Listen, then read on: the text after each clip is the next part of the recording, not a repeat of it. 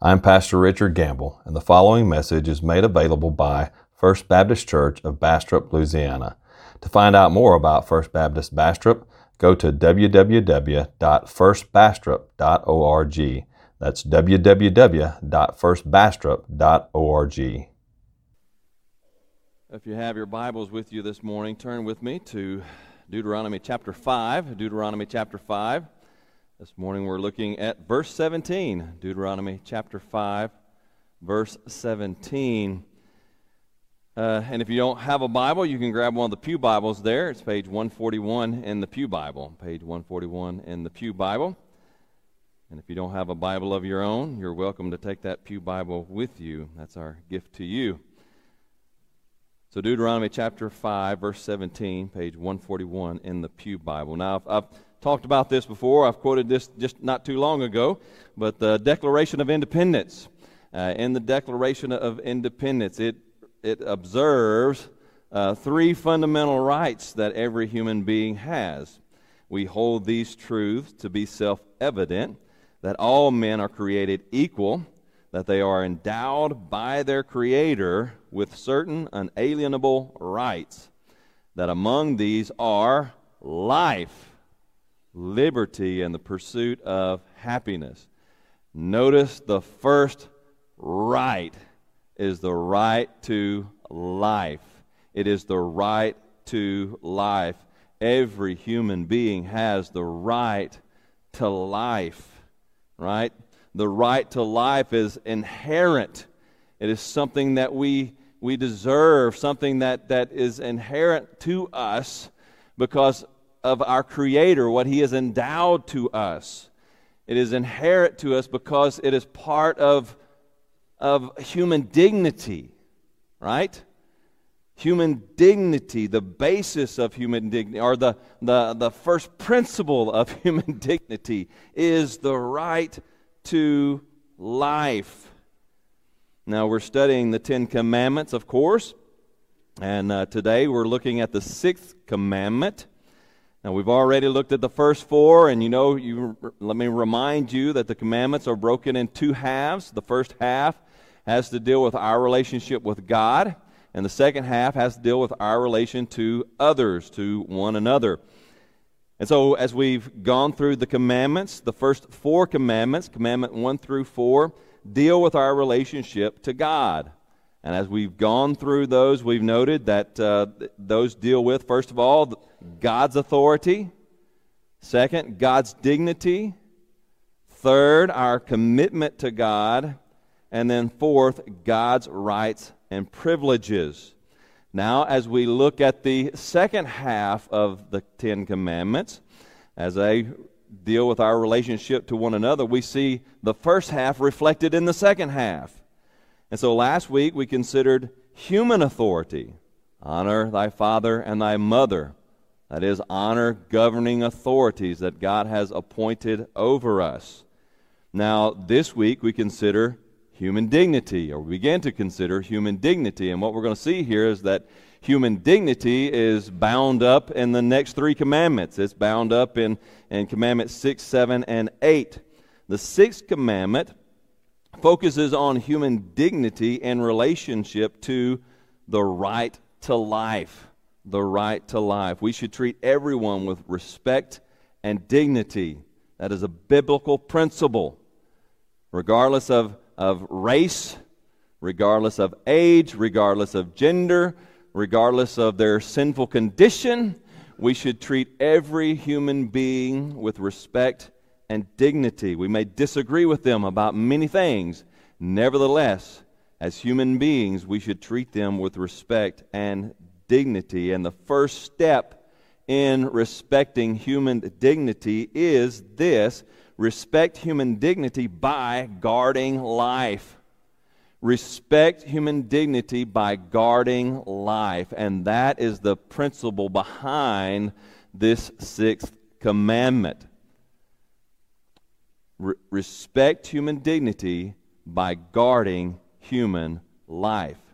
And so as we think about this commandment, the sixth commandment, I want us to see three aspects of the sixth commandment as we look at it. Now, I know this is a very short verse, but we're still going to stand in reverence to the reading of God's holy word. If you found your place there, please stand with me in reverence to the reading of God's holy word. Deuteronomy chapter 5, verse 17, you shall not murder. You shall not murder. Let's go to the Lord in prayer. Heavenly Father, Lord, as we consider your word, as we consider these 10 commandments, Lord, and how they apply to us, we thank you for your holy, inspired, and inerrant word. We pray, Lord, that you would apply it to our lives, that you would show us how to apply it to our lives so that we would live in glory and honor to your name as we uphold the 10 commandments as they apply to us today in our time and in our place and in our covenant with you in the new covenant. Lord, teach us and give us hearts willing, Lord, willing to obey. You can teach us how to apply it. But Lord, if you don't give us a heart willing to obey, we'll never obey it, not fully. So Lord, give us hearts willing to obey. These things I pray in Christ's name. Amen. And you may be seated. Well, now as we consider this sixth commandment this morning, the first aspect that I want us to see here is the commandment's foundation. The commandment's foundation. We need to understand the commandment's foundation. And we've talked about this before, but we're going to come back to it again. We're going to discuss it again. The commandment's foundation. As we think about the commandment's foundation, we have to go back to creation. We have to go back to creation because this commandment and the next two following it are founded in creation. You go back to Genesis chapter 1. Genesis chapter 1, the creation narrative. And there in verse 26 and 27 of Genesis chapter 1, what do we find? Then God said, let us make man in our image, after our likeness, and let them have dominion over the fish of the sea, and over the birds of the heavens, and over the livestock, and over all the earth, and over every creeping thing that creeps on earth. So God created man in his own image. In the image of God he created him. Male and female he created them. And so God created all of mankind in his image and likeness. You represent God in this world.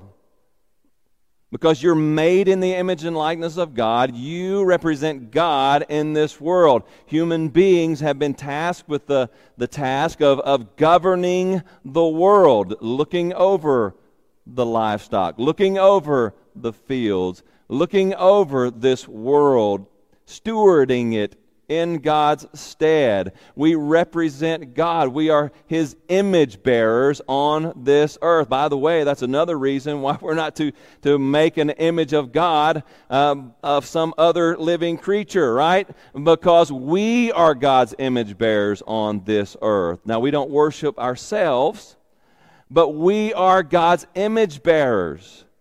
And because we bear the image of God, every human being deserves to be treated with respect and dignity. We are to treat one another with respect and dignity because we are image bearers.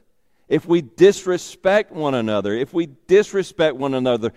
treat someone without dignity, right? If we treat someone in a lowly way, then it's just like we're treating God in that way. It's just like we're treating God disrespectfully.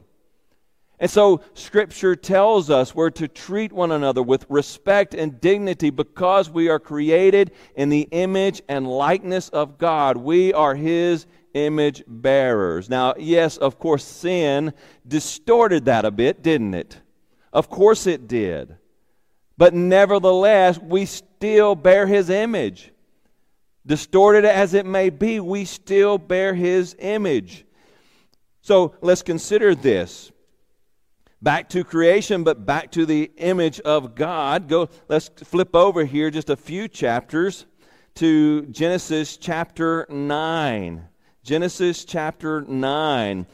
After the fall, after the flood, we still see that mankind bears the image of God. And here God really grounds this commandment that he would give in the future, right? In Genesis chapter 9, Deuteronomy 5 hasn't happened yet. But he is grounding this very principle in the image of God.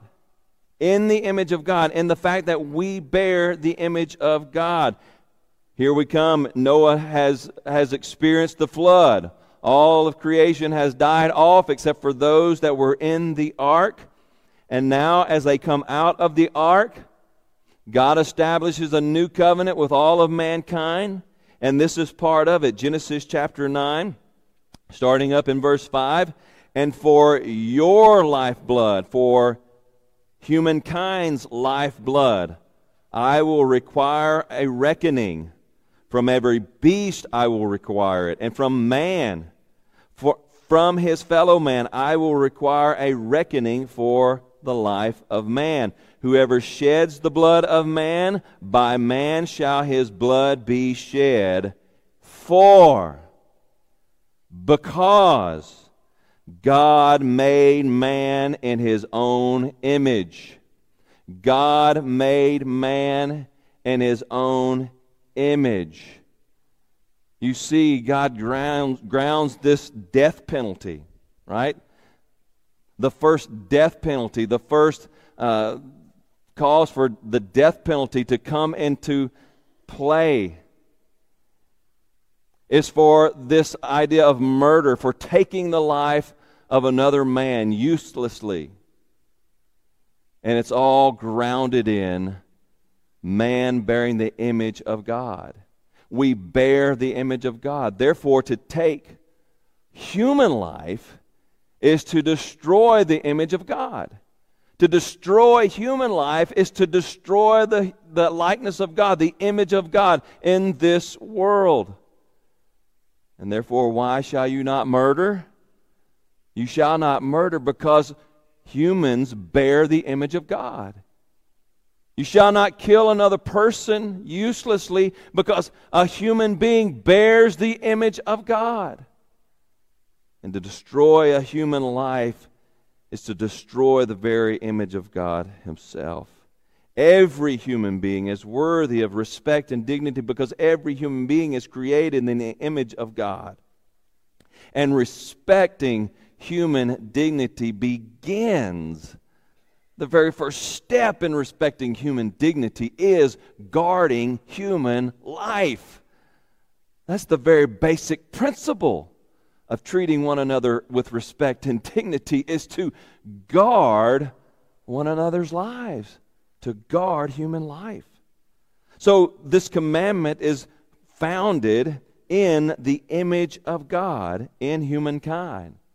That's the foundation. Second, we need to see the commandment's prohibition. The commandment's prohibition. As we look at that, thou shalt not murder. What does it mean to murder? What does that word murder mean? Now, we need to understand that murder does not include every kind of killing. Murder does not include every kind of killing. So, what is not included in murder? Well, one we just read about there, capital punishment. Right? Capital punishment. If a man kills another man, if a man murders another man, by the hand of man shall his life be taken. So God established capital punishment. He established the government, right? The state. He gives them that authority to carry out capital punishment. As we go through Deuteronomy, as we read through the law in our daily readings, we see a number of cases where God ordains capital punishment. He approves of capital punishment. It is ordained by God. So the state has the right to administer capital punishment for the most heinous crimes. Now in America, the only crime that we see capital punishment applied to, of course, is murder. Right? Murder, first-degree murder. So God establishes capital punishment in those cases. So that capital punishment is not prohibited under this commandment. Second, just war is not prohibited under this commandment. Deuteronomy chapter 20, verse 10 recognizes this, right? Recognizes that at times in this fallen world war is necessary. War is necessary. It's not something that we should desire. It's not something we should go looking for, but sometimes it is necessary. Deuteronomy chapter 20, verse 10 says, when you draw near to a city to fight against it, offer terms of peace to it. Offer terms of peace to it. But then it goes on and tells us that if terms of peace cannot be met, then war is justified in order to bring about peace. All right? So if there's a nation that's coming up against another nation, if there's a nation coming up against us, our nation, then the first step is diplomacy. Try to work out terms of peace. That's what the Scripture tells us to do. We should desire peace. We should go for peace. But if peace cannot be established, then government has the authority to declare war and to go to war with another nation, another state, in order to bring about peace. And so just war is not prohibited under this commandment to not commit murder. Third, self-defense. Self-defense is not prohibited under this commandment.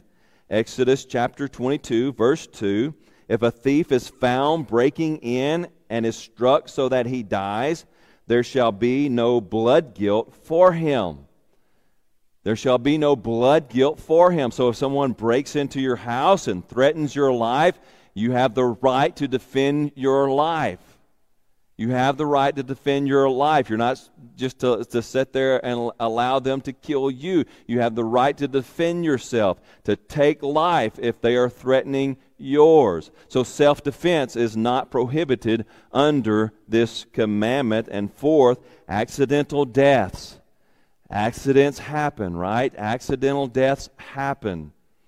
And when accidental deaths happen, God provides in the Old Testament the cities of refuge for the one who committed the accidental death, who was responsible for the accidental death. They could go there and plead their case. And so accidental deaths, accidents happen from time to time. We don't like that to happen, and certainly no one wants to be the cause of someone else's death.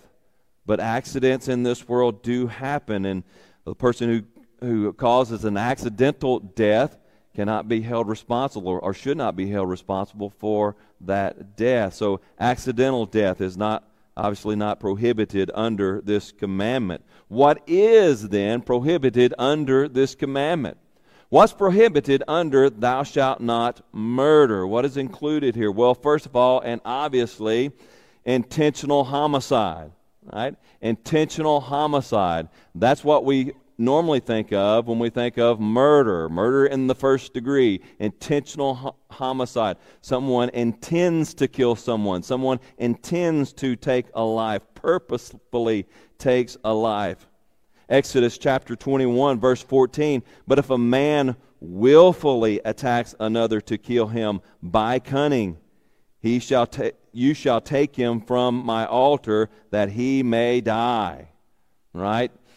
An intentional homicide is reason for the death penalty. It is reason number one for the death penalty. If someone intentionally takes a life, their life is not threatened, but they mean to do harm to a person just because that person has made them angry or whatever, then that is intentional homicide. And intentional homicide, of course, is prohibited under the commandment, thou shalt not murder. Second, negligent homicide.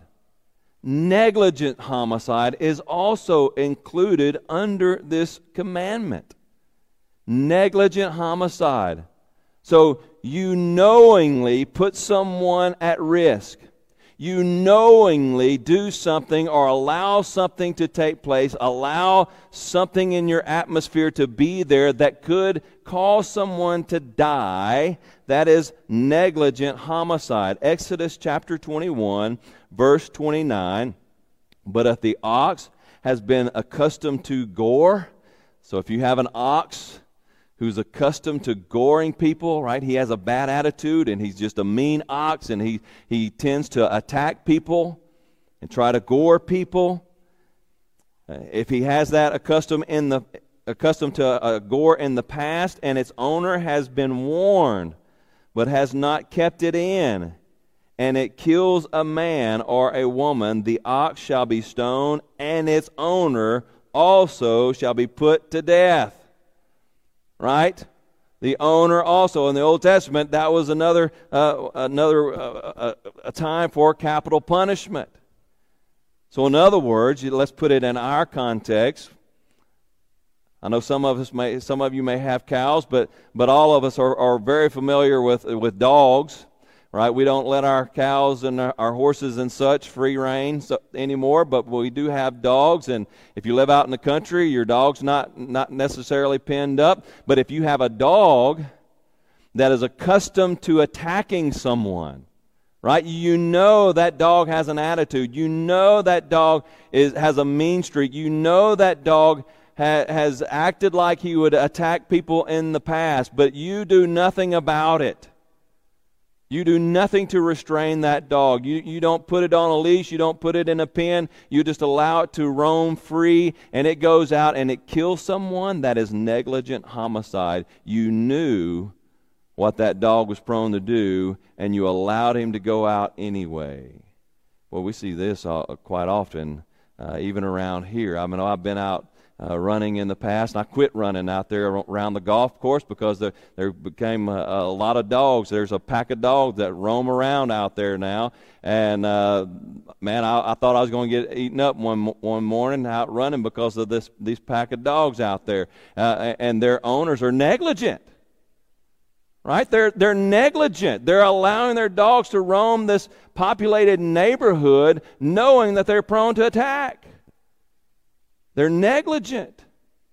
When we know something has a possibility of hurting another human being, we need to take care of it. We need to do whatever we need to do to take care of it, because human life is precious.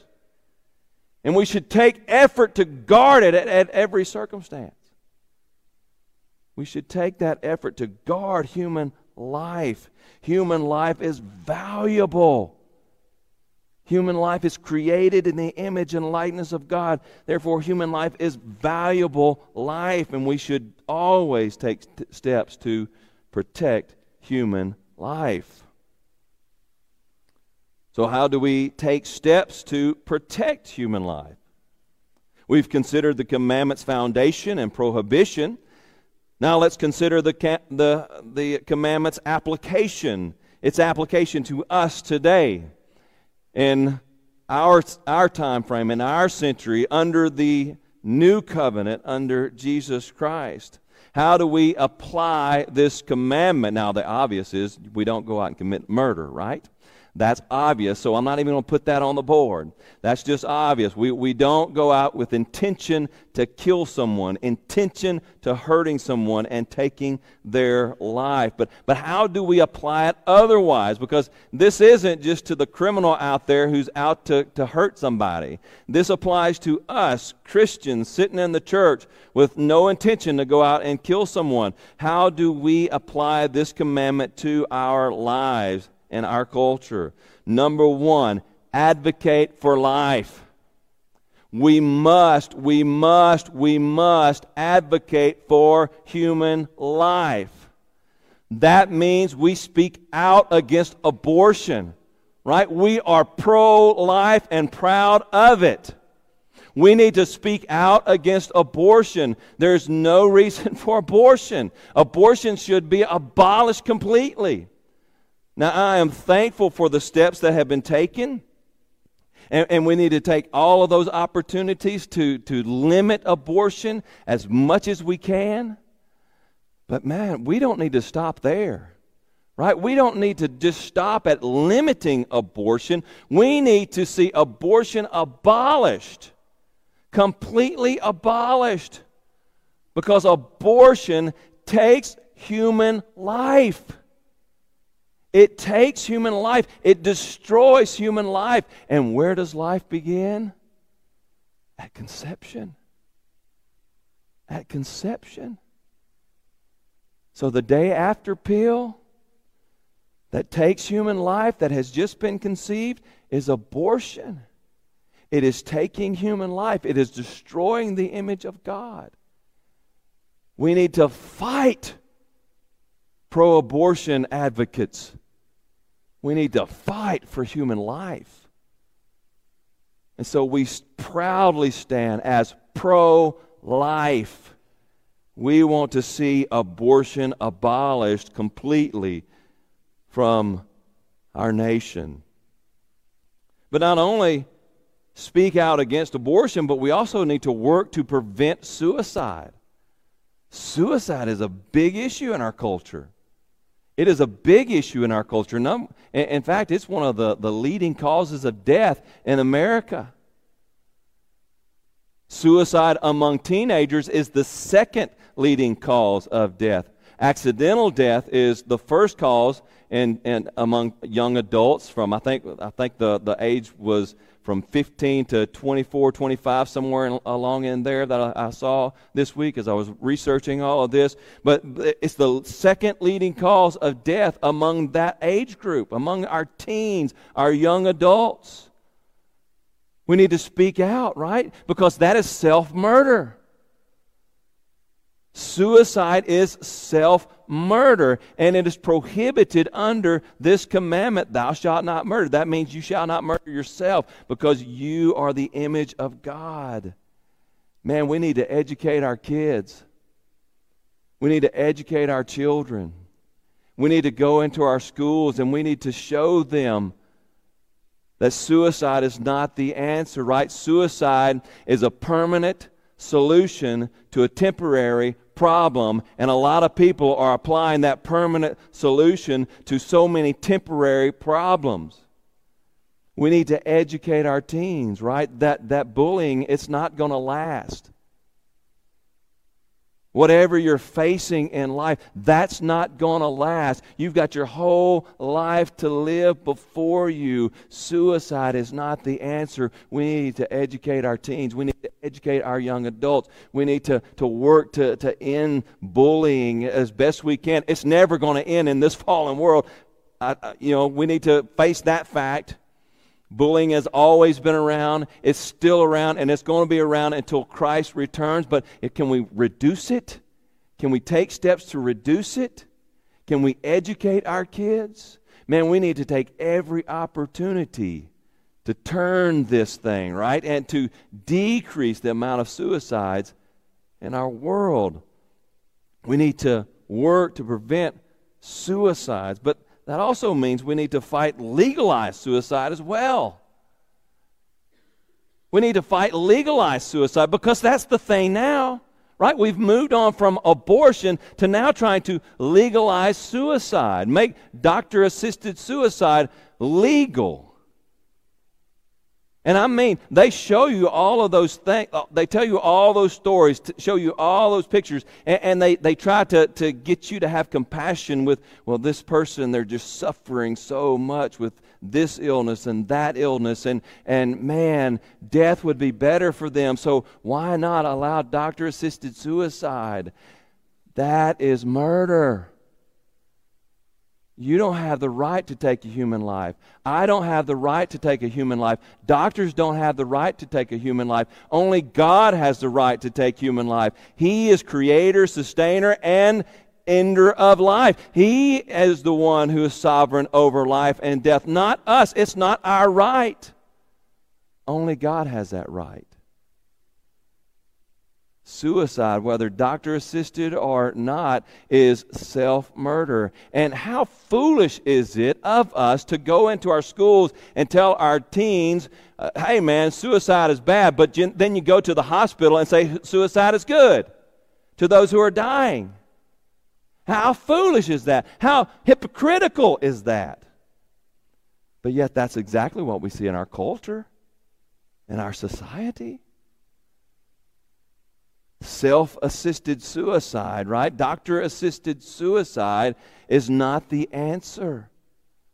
It's not the answer. Now of course, we understand that we don't have to take means to prolong life if a person is suffering and involved in cancer or whatever kind of disease they may have, and they're suffering. It doesn't mean we have to prolong their life. It doesn't mean they have to take those life-extending measures. I mean, they can clearly say, do not resuscitate, right? And we do not resuscitate because that's allowing God's progress of things to happen. But to willingly take life, that's murder. That's murder. I don't care how compassionate you think you may be. I don't care how compassionate those doctors think they're being. That is murder. That's not their right. That's God's. So we must work against and fight to prevent even doctor-assisted suicide, legalize suicide, this whole right to die. The right to die. But not only that, as an advocate for life, we must fight against euthanasia. And this just works right from that doctor-assisted suicide, the right to die, into euthanasia. We should fight against euthanasia because here's the thing, inevitably, and it's proven, inevitably, the right to die evolves into the duty to die. The right to die evolves in a duty to die, a duty to commit suicide when you're no longer productive, when you're no longer providing and putting into society. Well, your life is over. You have a duty to end your life so that other people can benefit from you being gone. You think that's not the case? Would you argue against that? Would anybody argue against that? I know no one here is going to argue against that, but just think about this. I want to show you this because it is happening. This is already happening. Today, assisted suicide is legalized in 10 states here in the United States. California, Colorado, Washington, D.C., Hawaii, Montana, Maine, New Jersey, Oregon, Vermont, and Washington State. You can go to those states and commit suicide, and it's all right. In 2008, that's a while back now. In 2008, ABC News reported that the government ran. Did you hear that? The government ran Oregon Health Plan would not pay for 64-year-old Barbara Wagner's $4,000 a month cancer medication. Wouldn't pay for that. But they would pay $50 for drugs in a doctor-assisted suicide. The right to die has become the duty to die. In 2016, the New York Post reported that California resident Stephanie Packer's Stephanie Packer's insurance provider refused to provide a chemotherapy drug that might have extended her life. A young mother with young kids. They wouldn't pay for the treatment that would extend her life, give her more time with her children, but they did agree to pay for a drug that would end her life. No, it's much cheaper to end your life than to extend your life, so an insurance company says, we'll just go for the latter. That's more cost efficient. When death is cheaper than life, which do you think insurance companies and the government will choose? The right to die will inevitably become the duty to die. And of course, that's only the beginning. In a 2017 article in the National Catholic Register, Michael Orsi reported in the Netherlands, which has long been an assisted suicide trailblazer, there's a broad acceptance of death for the mentally incapacitated. Increasingly, dementia patients are being euthanized. A recent report tells of an old woman who tried to fight off a doctor advancing on her with a needle while being held down by her family.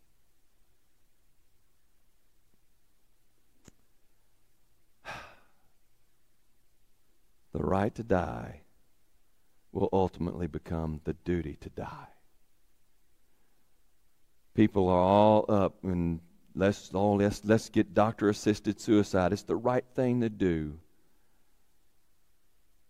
The right to die will become the duty to die. We need to fight for life. We need to fight to preserve life and give people the opportunity to live. So we must advocate for life. Second, we must actively prevent accidental death. We must proactively prevent, we must be proactive in preventing accidental death. That means that we have to control our environment, right? We have to take safety measures within our environment to make sure that life is protected in our environment, in our space of control. Deuteronomy chapter 22, verse 8. We'll get there eventually, but let's just look there real quickly. When you build a new house, you shall make a parapet for your roof, that you may not bring the guilt of blood upon your house. Anyone shall fall from it. Now, a parapet was a safety rail. So in the Old Testament houses, in these ancient houses, they were, a structure with a flat roof. And the flat roof was a place to go hang out in the evenings, right? They would go up there. It was another living space. And so they would go up to the roof of their house, especially in the evenings, and hang out there because they would get a nice breeze going. And it was a cool place to hang out. So that was their hangout spot. That was kind of the living room parts of the time of the year. And so this instruction to build a safety rail around the roof of their houses was to prevent people from, as they're hanging out, accidentally falling off the roof. Now, we don't have that. And so putting a safety rail on our house, unless we do hang out on our roof, that's not going to be helpful for us. But how do we apply that? We look around our house. We look what safety issues are here. Is there anything in my house that is a place of concern, right? That's why we put coverings over our electrical outlets so nobody will stick their finger in there and get electrocuted. We want to make sure that no sockets are shorted out or anything like that. We need to take care around our environment. We need to put up dangerous animals. We need to guard life with every opportunity. We need to put safety measures into place. Whether here at the church or at our homes, we need to work to be proactive in preventing accidental death, controlling our environment, but also controlling our emotions.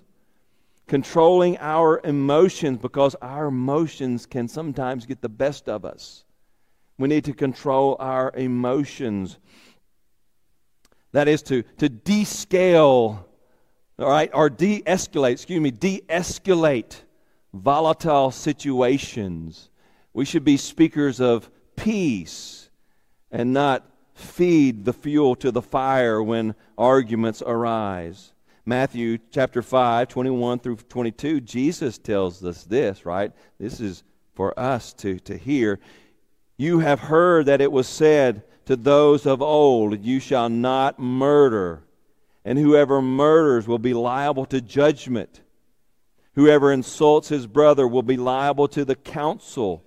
And whoever says, you fool, you idiot, you moron, whoever says, you fool, will be liable to the hell of fire. You see, Jesus recognizes, and He is interpreting this law. He's bringing it to its fullest measure here for us. You see, it's not just the act of murder that is a sin. It's the emotions that lead to murder that are the sin, right? It's the seed of the murder that is sinful. That is just as sinful as the act itself. And so Jesus says we need to control our emotions. We need to rein back our emotions. When we see anger arising in our hearts, we need to quench it. We need to do things to quench that fire and bring it back. Descale the escalation, right? De-escalate our emotions and bring them back down. We need to be pursuers of peace, not pursuers of conflict. And so we work at proactively preventing accidental death by controlling our emotions. So take steps to guard life. Take steps to guard human life, proactively preventing accidental death and advocating for life in our culture. Oh, friend, respecting human dignity begins by guarding human life. We need to respect human dignity, every person's dignity, by working to guard human life. Speaking out for life, advocating for life, doing things to prevent death, doing things to guard life. Now, of course, when we take what Jesus said into consideration, we all realize that we've all most likely failed to keep this commandment in its fullest. Let me just read that again. You've heard that it was said to those of old, you shall not murder, and whoever murders will be liable to judgment. But I say to you, everyone who is angry with his brother will be liable to judgment. Whoever insults his brother or sister will be liable to the council. And whoever says, you fool, you idiot, you moron, you fill in the blank, will be liable to the hell of fire. I wonder, have you ever been angry with someone? Have you ever lost your temper? You're liable to God's judgment. You're liable for this commandment. Have you ever insulted someone out of anger? You're liable to God's holy judicial council. Have you ever called someone a fool, an idiot, a moron? You're liable to the hell of fire. We're all guilty. We're all guilty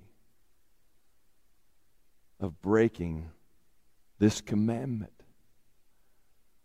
Because through our anger, our insults, we have murdered people in our own hearts.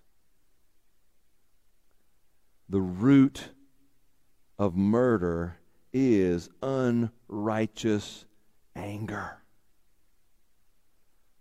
But the good news for us is that Jesus paid the penalty for your unrighteous anger. He paid the penalty for your unrighteous anger and for my unrighteous anger, so that we might be forgiven before God. He received God's judgment for your anger in your place, so that you could receive the joys of heaven with Him, rather than the torments of hell. If you realize today that you have sinned and fallen short of the glory of God, that you have been angry with someone in your heart, you have murdered someone in your heart, if you realize that today, realize your guilt before God, there's hope. If you believe in Jesus and trust in His name, God will forgive you. And instead of giving you judgment and eternal death, He will give you eternal life. Trust in Jesus Christ today. Oh, Heavenly Father, oh, Lord, how we thank You for Your word, how You instruct us, oh, Lord. And Father, thank You that through Your word, not just in this commandment, but throughout Your word, Lord, You have opened up this commandment to us. You have shown us the fullness of it. And Lord, we just confess today that we have failed many times and in many ways in our lives. We failed because we had the emotions that could have led to murder